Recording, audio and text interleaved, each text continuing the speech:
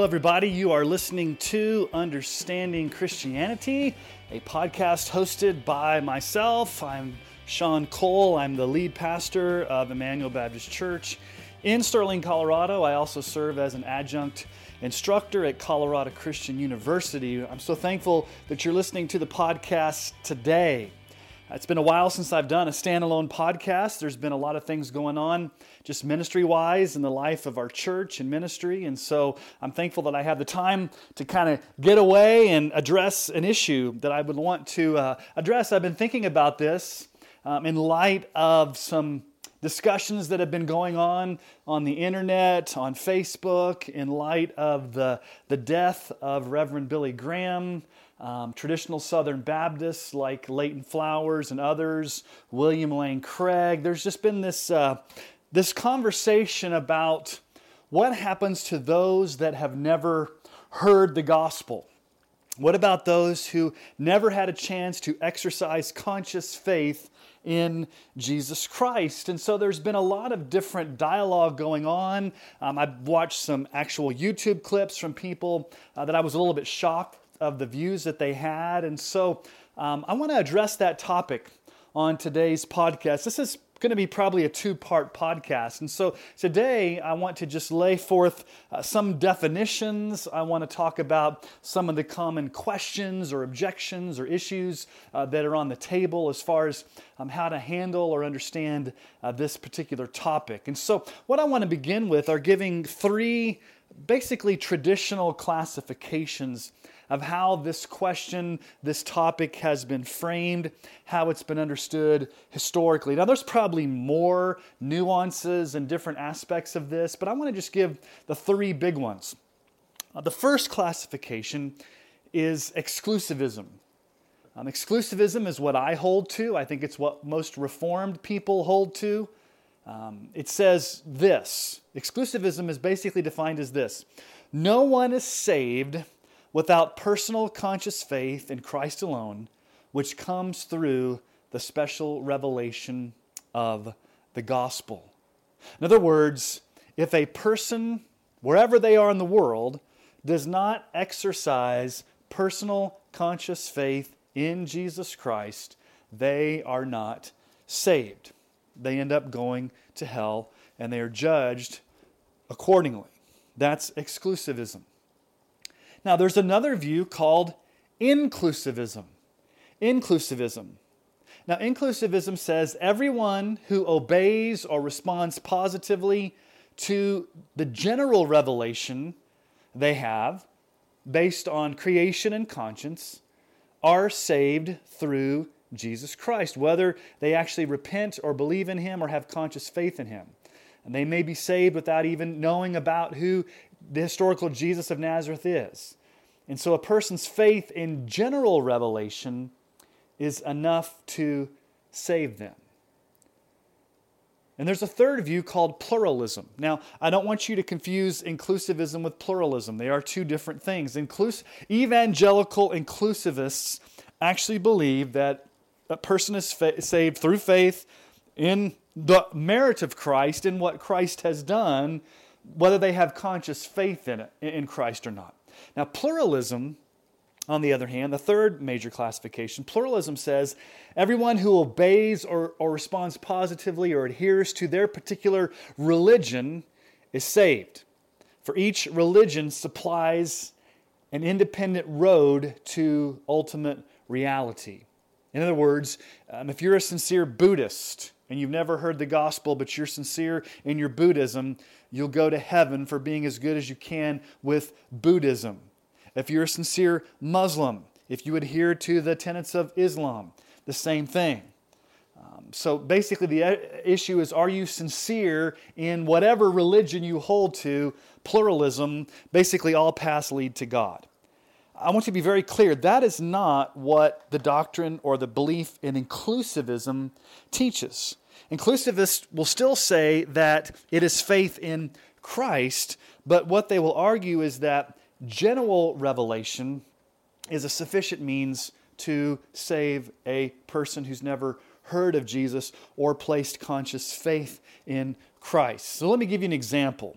William Lane Craig, a very popular apologist, identifies as a Southern Baptist. If you go listen to a YouTube clip, you can find this on YouTube. Just Google it or YouTube it. William Lane Craig, I'm kind of paraphrasing what he said in this video clip, but he says basically those that have never heard are judged on how they responded to general revelation in nature and in conscience. And he said that the benefits of Christ's work are applied to that person even without their conscious knowledge of Christ. If a lost person who's never heard of Jesus, based upon the conscience, based upon creation, cries out to God, they admit they don't live up to the demands of God's law, they fling themselves at the mercy of God, they ask and plead for forgiveness, he says that person will be saved by grace through faith in Christ, even though they had no knowledge of Christ. Now here's my question for William Lane Craig as I was listening to that. My question is there such a person in the world who would actually do that? Is there such a person in the world that's never heard of Jesus, that looks up at the heavens, that looks at the conscience in their heart, and actually positively responds to that light by crying out for mercy to God? Does the Bible teach, or is there such a person that does that? Now, William Lane Craig says, man, I hope Aristotle gets into heaven. I hope there are people like that. Now, one good thing about what William Lane Craig says, he does make a concession. At least he concedes that if you take Romans 1 seriously, he says there are not many people like this. But he does say it's a possibility. It's available to them if they respond positively. Again, this is a speculation that if there's such a person, that could be possible. He says probably not many people like this. So again, he's making a speculation. And so that's one view of inclusivism. The evangelical inclusivism that says God will save the person that responds positively to that light, whether they have conscious knowledge in Christ. Now, there's another stream or another nuance to evangelical inclusivism that many, I found out, kind of shocked, Southern Baptists hold to. Paige Patterson, president of Southwestern Baptist Theological Seminary, I would have to say holds to this. Robert Jeffress, pastor of First Baptist Church, Dallas. Charles Stanley, First Baptist Church, Atlanta, Georgia. These are very well-known Southern Baptists, along with Leighton Flowers, a traditional Southern Baptist, who holds to what I would call an evangelical inclusivism. And let me define that. They have some assertions. They would say that God reveals Himself to those who genuinely seek Him. So if you are a lost person, you've never heard the gospel, if you genuinely, sincerely seek after God, God will give you more light. God will, in a sense, reward that seeking with more light. They will also say that God does not take pleasure in the death of the wicked. So God's trying to save as many people possible, and that God does not want lost people or people to be lost. He wants people to be saved. And so basically what they're saying is that if a person, so let me give you the difference between William Lane Craig and these other Southern Baptists. William Lane Craig's view is that there is a possibility for a person to be saved based upon the merits of Christ through their positive response to general revelation, whether they have conscious knowledge in Jesus or not. Now, the others, Robert Jeffress, Paige Patterson, Charles Stanley, Leighton Flowers, they take it a little step further. They say, yes, if a person genuinely seeks God, if a person genuinely responds positively to the light they've been given, then God will bring that person more light. That person will receive a missionary. That person will receive special revelation. Now, the issue that you've got to deal with is, okay, what does it actually mean to live up to the light you've been given? What does it mean to respond positively to general revelation? Okay? So there's some questions that you have to answer when you confront this idea of evangelical inclusivism. Again, I'm not going to call them pluralists. They're not saying that all roads lead to heaven. They're not saying if you're a sincere Buddhist, you're going to be saved. They still believe it's through Christ, but not personal conscious knowledge or faith in Christ. So what I want to address are three key issues, three key questions, maybe objections, things that people bring up, or the three big issues, I think, that come up in this discussion.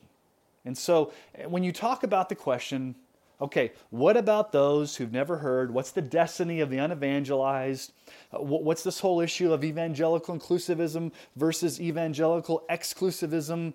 What are the issues on the table? So I want to address those. So here's objection number one. Here's question number one. Here's issue number one. Okay, it can be stated like this.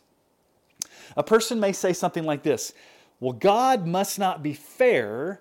God must not be just in sending people to hell who've never heard the gospel or who have ever had a chance to reject Jesus. That's probably the biggest objection that I hear. Well, that doesn't sound fair. If they've never had the chance to hear, if a missionary's never gone to them, how are they accountable for something they never had a chance to hear? Obviously, God would send them to heaven, or God would make an exception because they never had a chance. And they can't be held accountable for something that they didn't have a chance to respond to. Now, there's a faulty assumption in this objection. Okay? This question has a faulty assumption that's underlying it. What the assumption is that a person goes to hell or they're condemned based upon the rejection of Christ in the gospel. So their objection is, man, if somebody's never heard the gospel and they never had a chance to hear it and they never had a chance to reject Jesus, that's not fair. Now, I can understand if a person gets the gospel and they reject Jesus, they're responsible for rejecting something that was given to them. Now, let me just challenge your thinking here for a moment. Scripture teaches that we're condemned because of our federal union with Adam and his sin, not because at some point we rejected the gospel. A person is condemned in Adam whether they hear the gospel or not. Whether the gospel has come to them or not, the starting point is condemnation, guilt. Romans 5:18 says, therefore, as one trespass led to condemnation for all men, so one act of righteousness leads to justification and life for all men.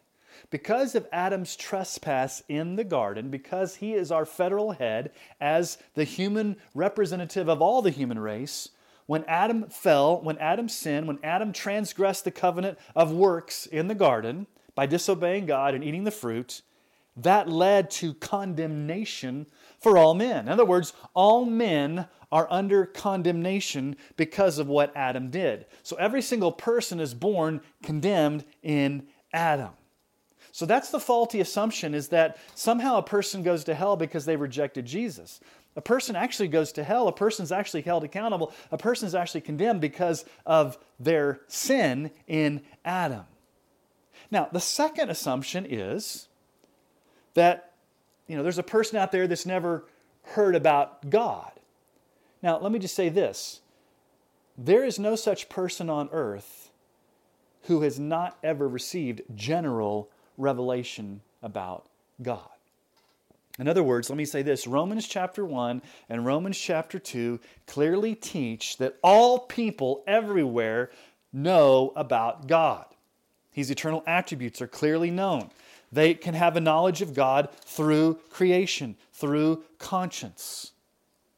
That's not the issue. The revelation is clearly revealed. The problem is that they have suppressed the truth about God. They've rebelled against God, and they became idolaters.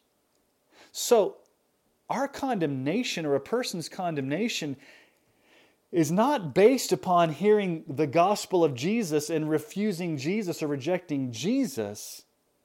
The issue that Paul brings up in Romans 1 is that a person's condemned based upon knowing God in creation and refusing to worship God. Now let me just read Romans chapter 1, verse 18 and following. For the wrath of God is revealed from heaven against all ungodliness and unrighteousness of men who by their unrighteousness suppress the truth. That's the key term there. They suppress the truth. They hold that truth down. Well, what truth are they holding down? What knowledge, what truth are they suppressing? Verse 19, for what can be known about God is plain to them, because God has shown it to them. Okay, God is very clear. God's shown it. God's revealed to them this truth. God's revealed knowledge about himself. Well, what is this? Verse 20, his invisible attributes, namely his eternal power and divine nature, have been clearly perceived ever since the creation of the world and the things that have been made, so they're without excuse. In other words, God has revealed himself in what we call general revelation through creation. You look up at the moon, you look up at the stars, you look at the oceans, you look at the mountains, and every person inherently, intuitively knows deep in their hearts that there is a creator.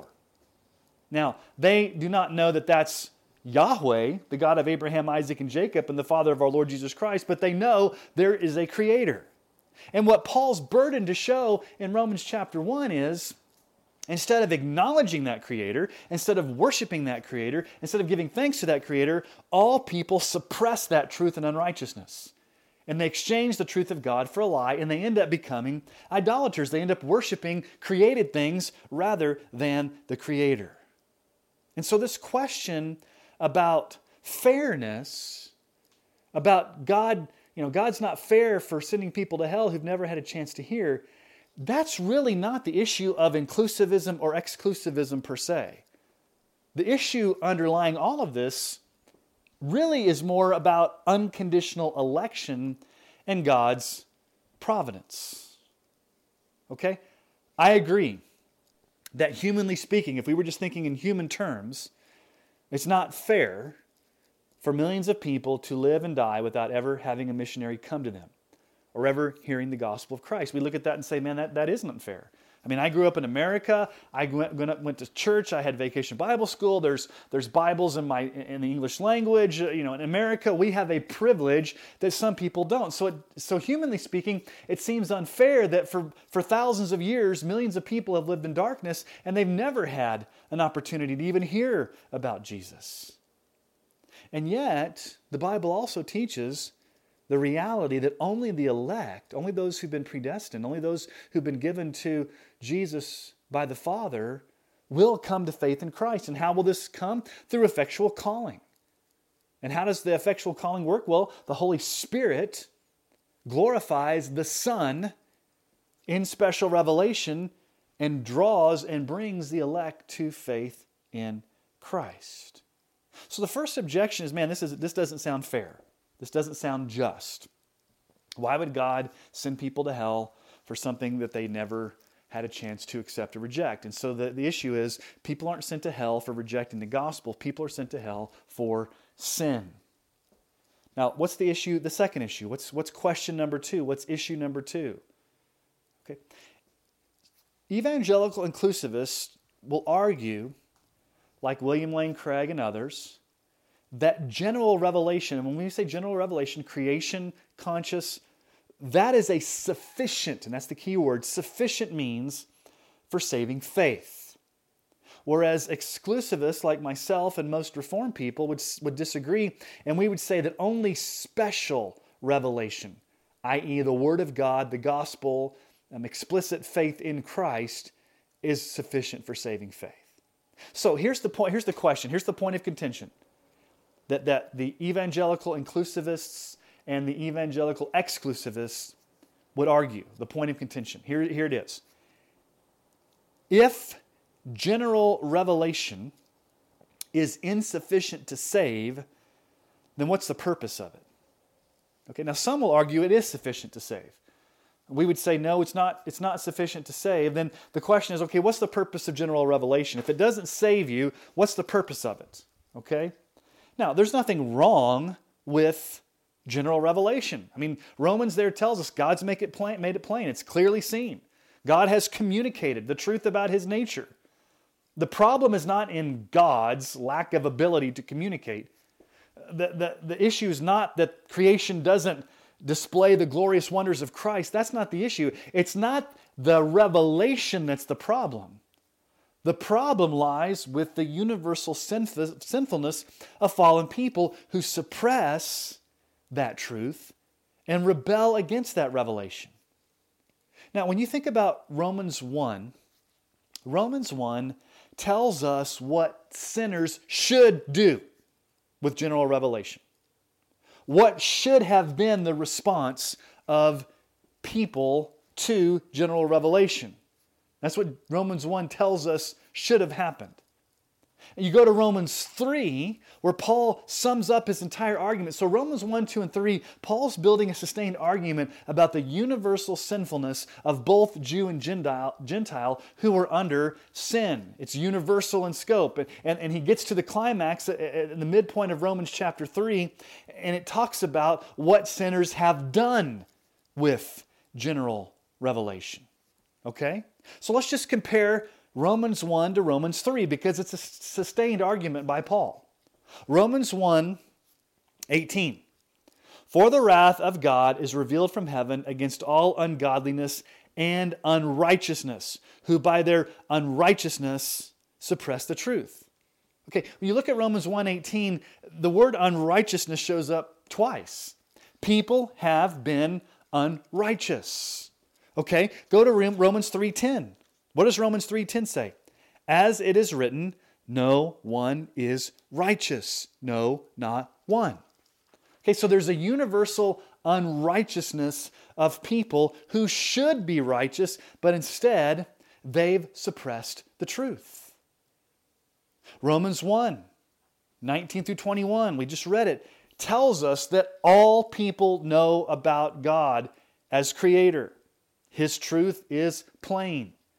It's understandable. You can look up at the heavens and know intuitively there's a Creator. It's been plainly manifest, as the Bible says. But Romans 3:10 says, no one is righteous, no, not one. And then verse 11, it says, no one understands. No one understands. So the truth has been plain, but no one understands. Okay, Romans 1. 22. It says, verse 21, for although they knew God, they did not honor Him as God or give thanks to Him, but they became futile in their thinking and their foolish hearts were darkened. Okay, they did not honor God. They did not give thanks to God. So sinners should have turned to God. Sinners should have given thanks to God. Sinners should have worshiped God. Well, what does Romans 3 tell us?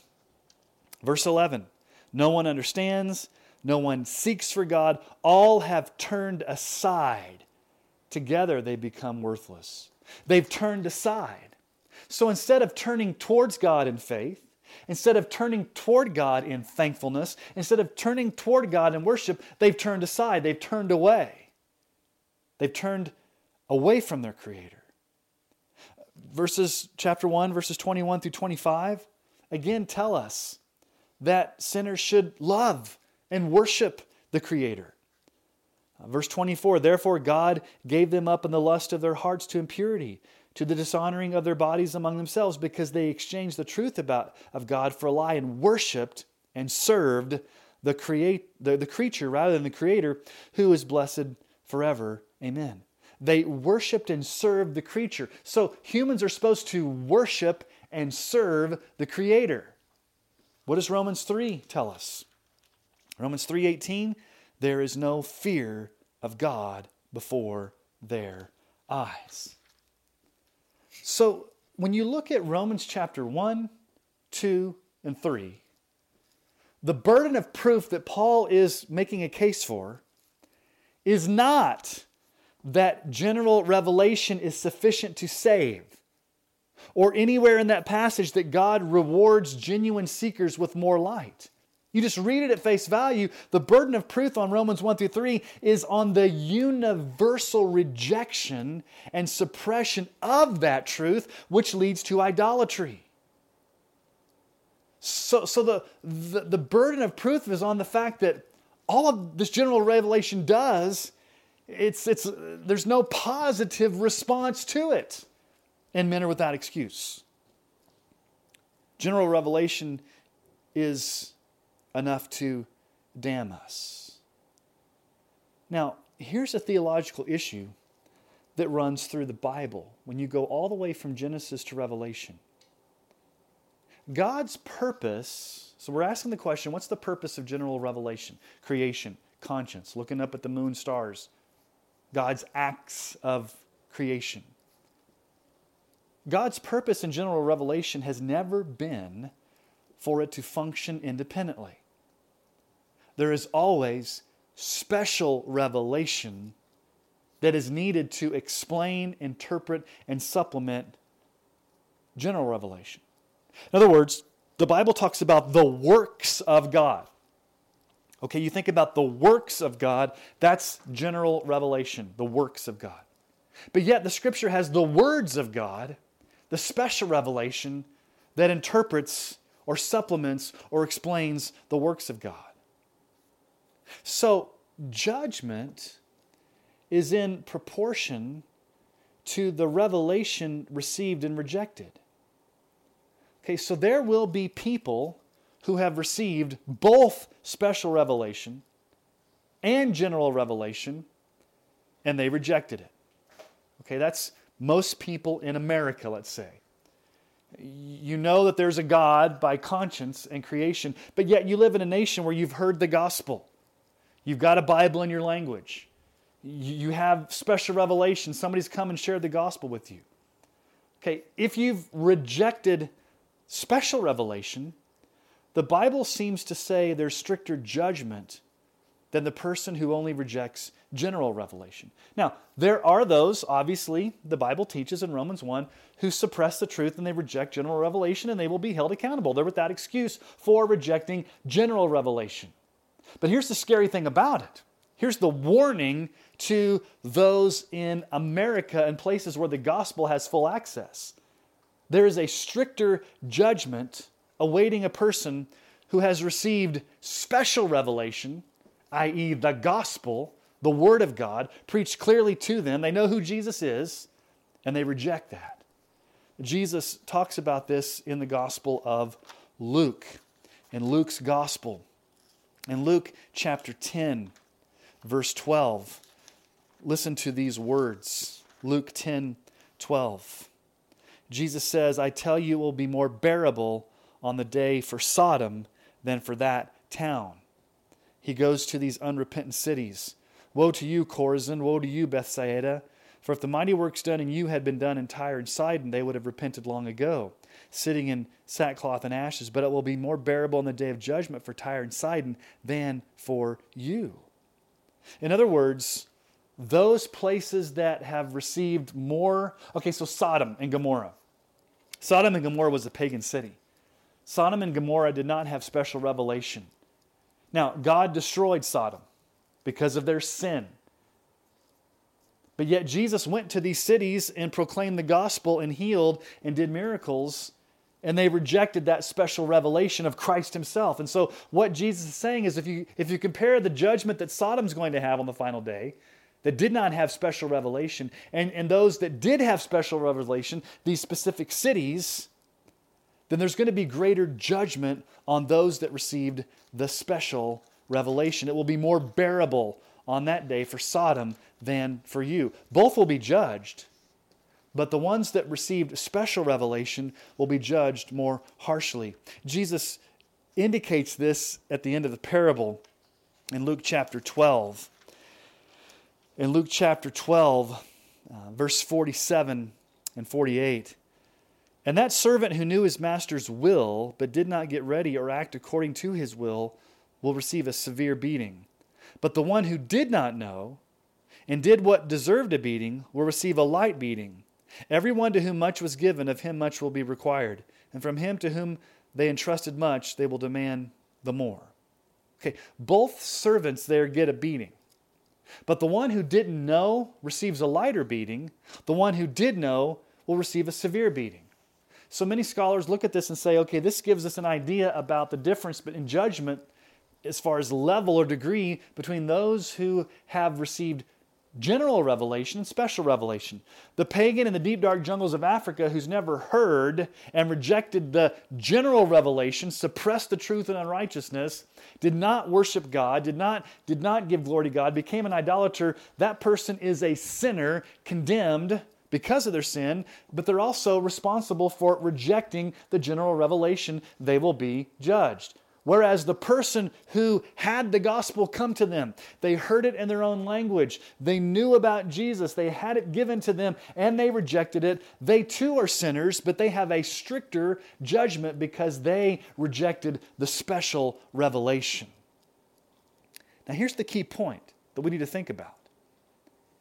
In all biblical accounts of conversion in the New Testament, okay, when people got saved in the New Testament, every person came into contact with a human messenger who gave them special revelation. We never see the reason lying in a person seeking or God rewarding that person. But what we understand is it's God's providential dealing in time with one of His elect to ensure they come to faith. So when Jesus says, the sheep hear my voice, in verse 10, or John chapter 10, there's this whole idea that those that do come to faith, it's because they are among the elect, and God will ensure that the message gets to them so that they will be able to respond to that special revelation. Okay, so those are the first couple of issues there. Number one, this must not be fair for God to send people to hell who've never heard the gospel of Jesus Christ. And we realize people are sent to hell because of sin. Secondly, well, what's the nature of this general revelation? Is general revelation a sufficient means to save? No, it's not. What we see in the Bible is that the burden of proof is upon the rejection of that general revelation. Well, let's get to the third issue, the third question. What exactly is the nature of saving faith? What is a faith that saves? Or how is a person saved? What is the object of that faith? Some people, the inclusivist, would say saving faith can be defined as a generic faith in the light you've received without Christ alone as its object. In other words, it's not conscious faith in Christ as the object of my faith. It's a generic faith in the light that's been revealed to me. Okay? And oftentimes what they'll say is, there's Old Testament quote-unquote pagans who believed.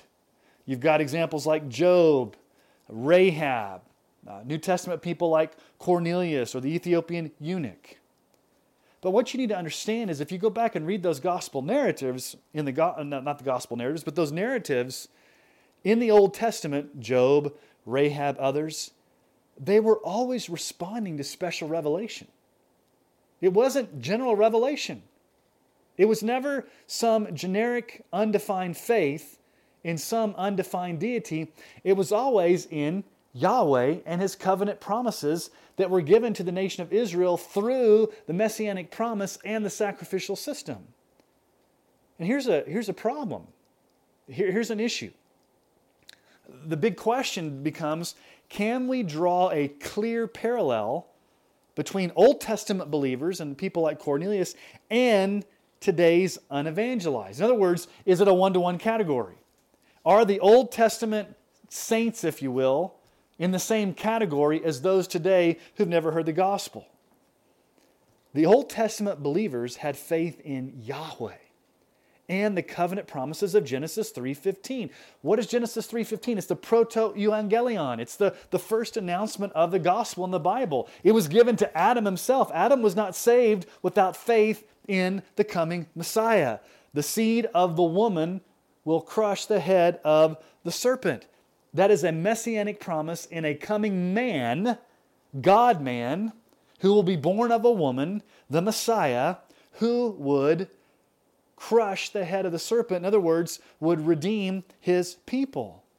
And you also think of Abraham in Genesis 22, where God provided a ram in the thicket. All throughout the Old Testament, those that believed were given the special revelation of Yahweh, the God of Abraham, Isaac, and Jacob, and it was also faith in the Genesis 3:15 promise, and it was always in the context of the messianic promise as well as the sacrificial system. So it was always in special revelation. There is no biblical example of anyone saved through general revelation. Ask the question, go through the Bible. Is anyone saved through general revelation? Now, what is the nature of this faith? When those use language like, well, you got to live up to the light that you received. You've got to respond positively to the light. What is this type of saving faith? Well, I've heard the answers from some. So that's the big question I had. Okay, if it's not conscious faith in Christ as the object of your faith, then what kind of faith is it? What are you actually doing? How do you define it? What does it look like to have faith in something that's not personal conscious faith in Christ? What does it actually mean when you throw this lingo out? Those that live up to the light they've been given, those that respond positive to the light they've been given, they'll be saved by living up to that light. And the big question I have is, okay, what does that look like? What does it mean? Because what is that type of faith? Well, here's some answers I've seen from some. They'll say that this saving faith, quote unquote, in general revelation is basically a spirit of thankfulness for what God has created and provided. Or it's ethical behavior to the dictates of the conscience. So they'll say, it's not personal conscious faith in Christ, but it's a spirit of thankfulness. So if there's a pagan out there that's never heard the gospel, and they look up at the heavens, and they're genuinely thankful to God for rain, and they're generally thankful, and they're thankful, and they cry out to God, and they say, you know what, you've been generous to me through giving me rain, through my crops. I want to throw myself at your mercy. Please forgive me. Or they may say, it's a person who lives up to the dictates of their conscience. They know right and wrong, and so they try to live an ethical life. And so that's basically the faith is the ethics. It's the obedience to a moral code based upon the conscience in their heart. That's saving faith. Well, here's the problem with that type of speculation. There is not one biblical example anywhere of that kind of saving faith. Faith in the Bible always has an object. You see, that's the crucial thing here. It's not the faith that saves you, it's the object of the faith. Faith is the instrumentality. Faith is the means by where you cling to Christ. In the Old Testament, the object of faith was always Yahweh, specifically, and His covenant promise of a Messiah through the Genesis 3:15 and the Abrahamic covenant and the sacrificial system. And in the New Testament, and now, the object of faith is always Christ. I want you just to imagine this. Remember what William Lane Craig said. It's probably not very many. Can you imagine a pagan, a lost person, in an unreached people group who somehow gets afflicted by conscience, and then they cry out to God, please give me more light. Please help me understand you. Now, that could be a logical possibility. That's a logical possibility. You can conceive of that logically as a possibility.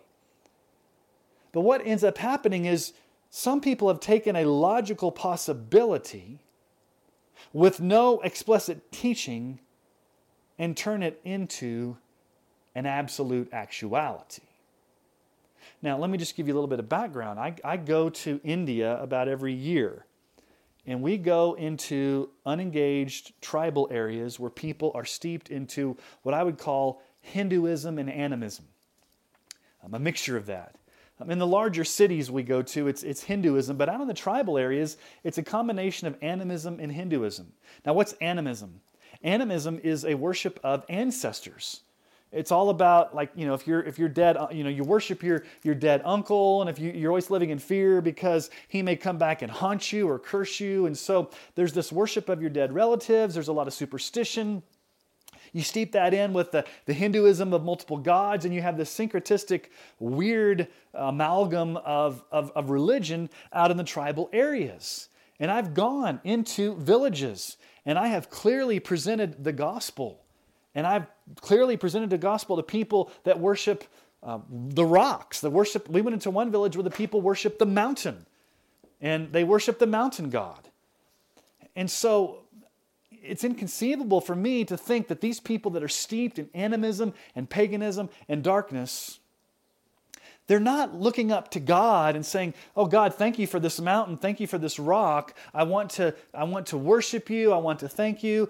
I have a spirit of thankfulness in what you've done for me, in providing for me, and I want to worship you, and I want to be thankful, and I want to live up to the light you've given me." Now, what they've done is they've become idolaters. They've traded in the truth of who God is, and they've worshipped a rock. They've worshipped a mountain. You see, the problem again goes back to Romans chapter 1 through 3. If you just look at the explicit teaching of Romans 1 through 3, not speculation, but what Paul's argument is in Romans 1 through 3, is that Paul explicitly teaches that no one, okay, it's universal, no one, and he uses that language, no one has responded positively to general revelation. No one's asking for more light. No one is crying out in thankfulness. No one is worshiping God. Instead, what Paul's saying is all have turned aside.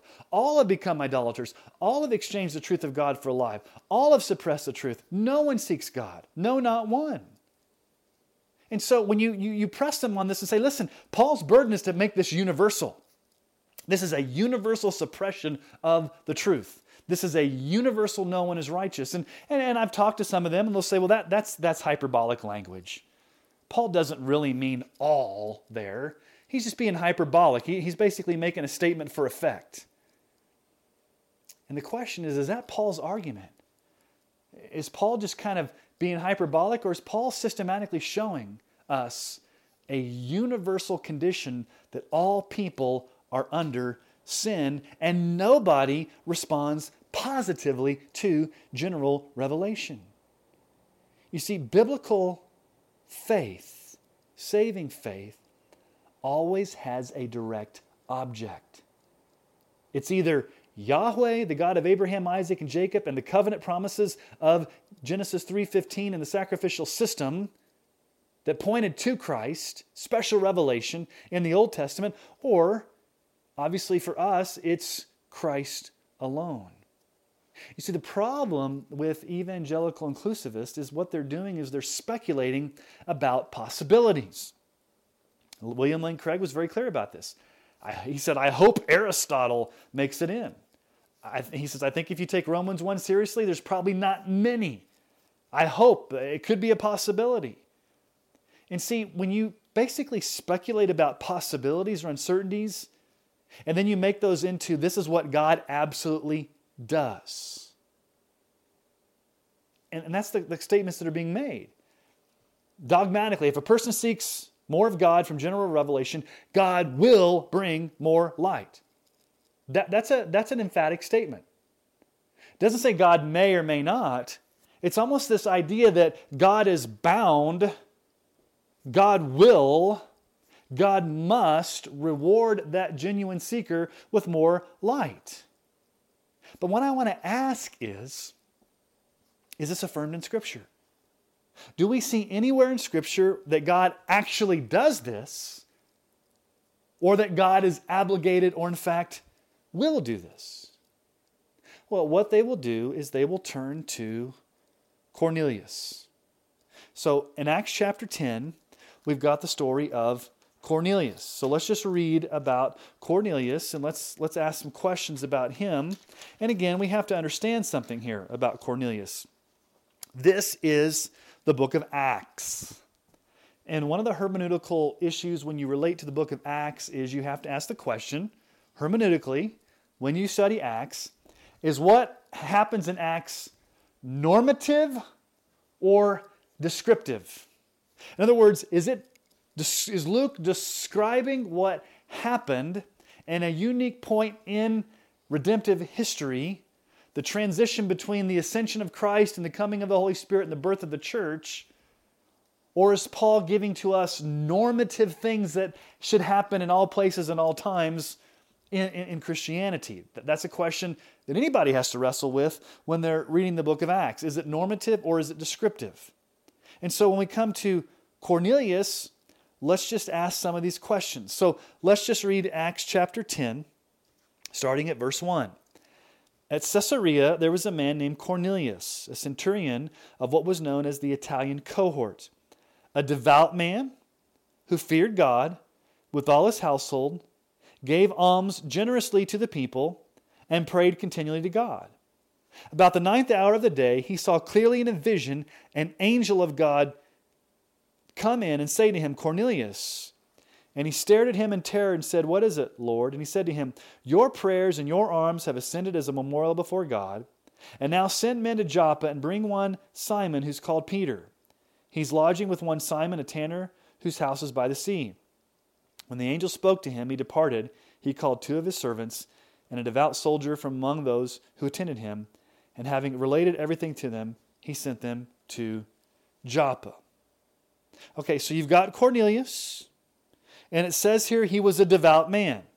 Okay, there's some description about him. He was devout, he feared God, he gave alms, and he prayed. Now, the question is, what category is Cornelius? Well, most scholars believe when it talks about him being a God-fearer, he was a Gentile proselyte. In other words, he was one who was attracted to Judaism and voluntarily went through the rites and rituals to become a proselyte into Judaism. So he would go to the synagogue, he would hear the reading of the Old Testament scriptures, he would do a lot of the religious things required of a good Jew, like giving alms, praying to God, being a devout man. Okay, so let's keep reading, because obviously Peter has a vision. Peter goes and comes to Cornelius. Let's pick up in verse 34. So Peter opened his mouth and said, Truly I understand that God shows no partiality, but in every nation anyone who fears him and does what is right is acceptable to him. And for the word that he sent to Israel, preaching good news of peace through Jesus Christ, he's Lord of all. You yourselves know what happened throughout all Judea, beginning from Galilee, after the baptism that John proclaimed, how God anointed Jesus of Nazareth with the Holy Spirit and with power. He went about doing good and healing all who were oppressed by the devil, for God was with him. And we are witnesses of all that he did, both in the country of the Jews and in Jerusalem. They put him to death by hanging him on a tree. But God raised him on the 3rd day and made him to appear, not to all the people, but to us who had been chosen by God as witnesses, who ate and drank with him after he rose from the dead. And he commanded us to preach to the people and to testify that he is the one appointed by God to be judge of the living and the dead. To him all the prophets bear witness that everyone who believes in him receives forgiveness of sins through his name. While Peter was saying these things, the Holy Spirit fell on all who heard the word, and the believers from among the circumcised who had come with Peter were amazed because the gift of the Holy Spirit was poured out even on the Gentiles. For they were hearing them speaking in tongues and extolling God.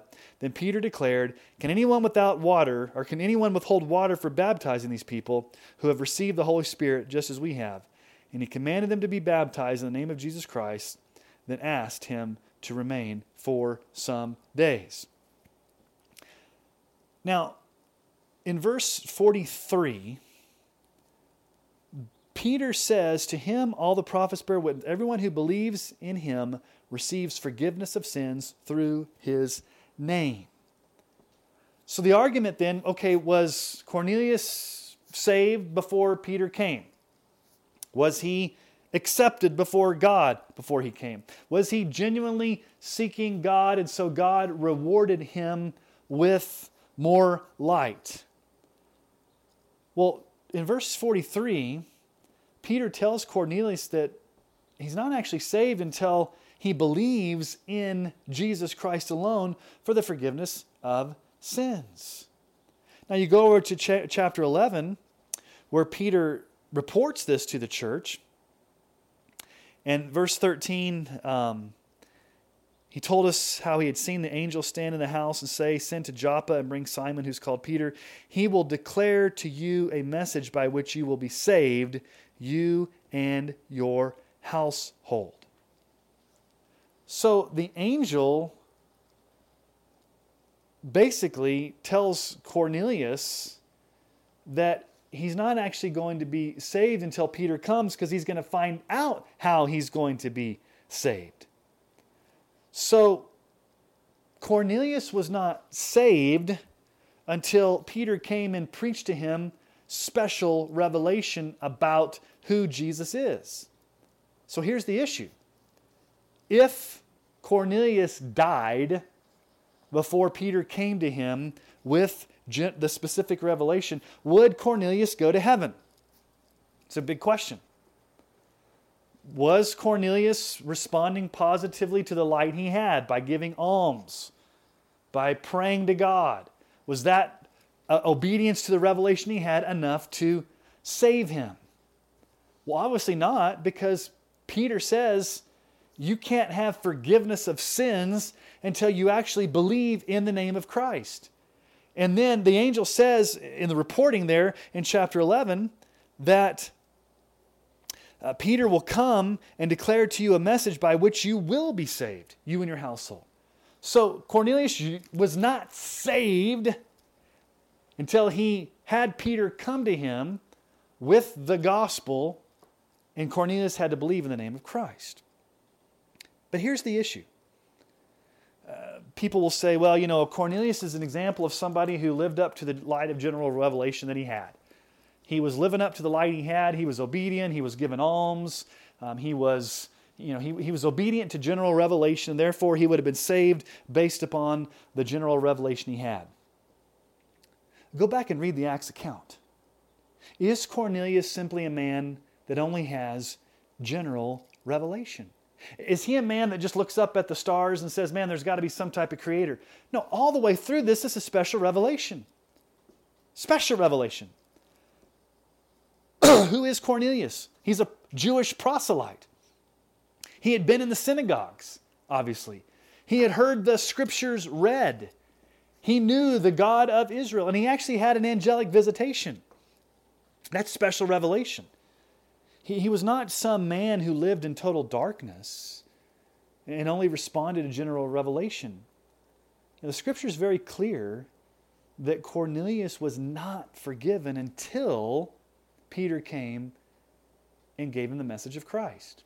Now, what people will use with Cornelius is say, okay, here's a perfect example of a man who responded positively to the light, and so God rewarded him with more light by sending Peter. Okay, let me just give you the Calvinistic interpretation of this. Could it not be that Cornelius was among the elect of God, and through the Jewish proselyte system and through the angelic visitation, these were God's preparatory means to bring Cornelius to faith? In other words, because Cornelius was among the elect, God ensured providentially in time that Peter would go to him and preach the gospel so that he would receive it. And so, if you concede that there are people in the deep, dark jungles of Africa who've never heard, and they're receiving dreams, and they're receiving visions, and they're receiving these types of things, most missionaries will tell you that there's always a messenger sent to them to explain those things. And so, I don't know exactly what I believe about the whole dreams and visions and things going on in Islamic countries and things like that. A lot of empirical evidence. I'm not sure how that all works out, but here's one thing that I would probably say about all that. These are among the elect. Remember Jesus said all tribes, nations, people groups, there's going to be representatives in Revelation chapter 5. Our understanding is that the means by which God calls the scattered sheep in the nations to himself could be a preparatory work of angelic visitation or things like in dreams and visions, but almost always there is a messenger who comes and shares the explicit gospel with them so that they have personal conscious faith in Christ. In other words, Cornelius was not saved by obedience to the general revelation. Actually, it was obedience to special revelation because in some sense, he had an angelic visitation and the Scriptures. The Scripture is very clear. Cornelius was not saved until Peter came to him and told him the explicit gospel that he could only be forgiven through faith in Christ. And then we find out Cornelius does place his faith in Christ. So this is God providentially working out how one of his elect comes to faith, not the opposite idea where Cornelius was living up to or being obedient to the general revelation, and then God somehow rewarded that, which I don't like that term. Somehow, anytime God, quote unquote, rewards somebody's work or somebody's seeking with more light, to me that's works-based. The way we look at it is God is sovereign in salvation. God has his scattered sheep. God has his elect. And God can use different means to call those sheep to himself. Cornelius was one of the elect. And God providentially used Peter and angelic visitation and the Jewish proselyte system that Cornelius went through as preparatory means to bring him to faith, to ensure that because he's one of the elect, he would hear the outward call of the gospel through the preaching of Peter and the effectual call of the gospel through the Holy Spirit, and he would indeed infallibly put his faith in Christ. And so as we think about this issue, there's a lot of questions that need to be asked. And so on my next podcast, I want to go more in depth into this issue, interacting with some comments made out in the blogosphere and on Facebook. But what this podcast I want to do is I want to lay forth some definitions. I want to lay forth maybe the 3 big questions that people struggle with, kind of show you the nuances between the different camps. And so hopefully this has been clarifying. Hopefully this hasn't created more questions than answers. And again, I really appreciate you listening to the podcast. I'm thankful for all the listeners. I'm thankful for the email exchanges. If you have a question or a comment or even a snide remark, you can go to SeanCole.net. That is the Understanding Christianity website where you can get all of my contact information. You can check us out on the Facebook page, Understanding Christianity. You can get this on iTunes or whatever type of podcast feed that you get. But I ask that you share this with others. If you find this helpful, share this podcast, share this teaching. We want to be a resource to the church at large. And so thank you again for listening to Understanding Christianity. May the Lord bless you and keep you. May he cause his face to shine upon you. And until next time, would you keep your eyes fixed on Jesus?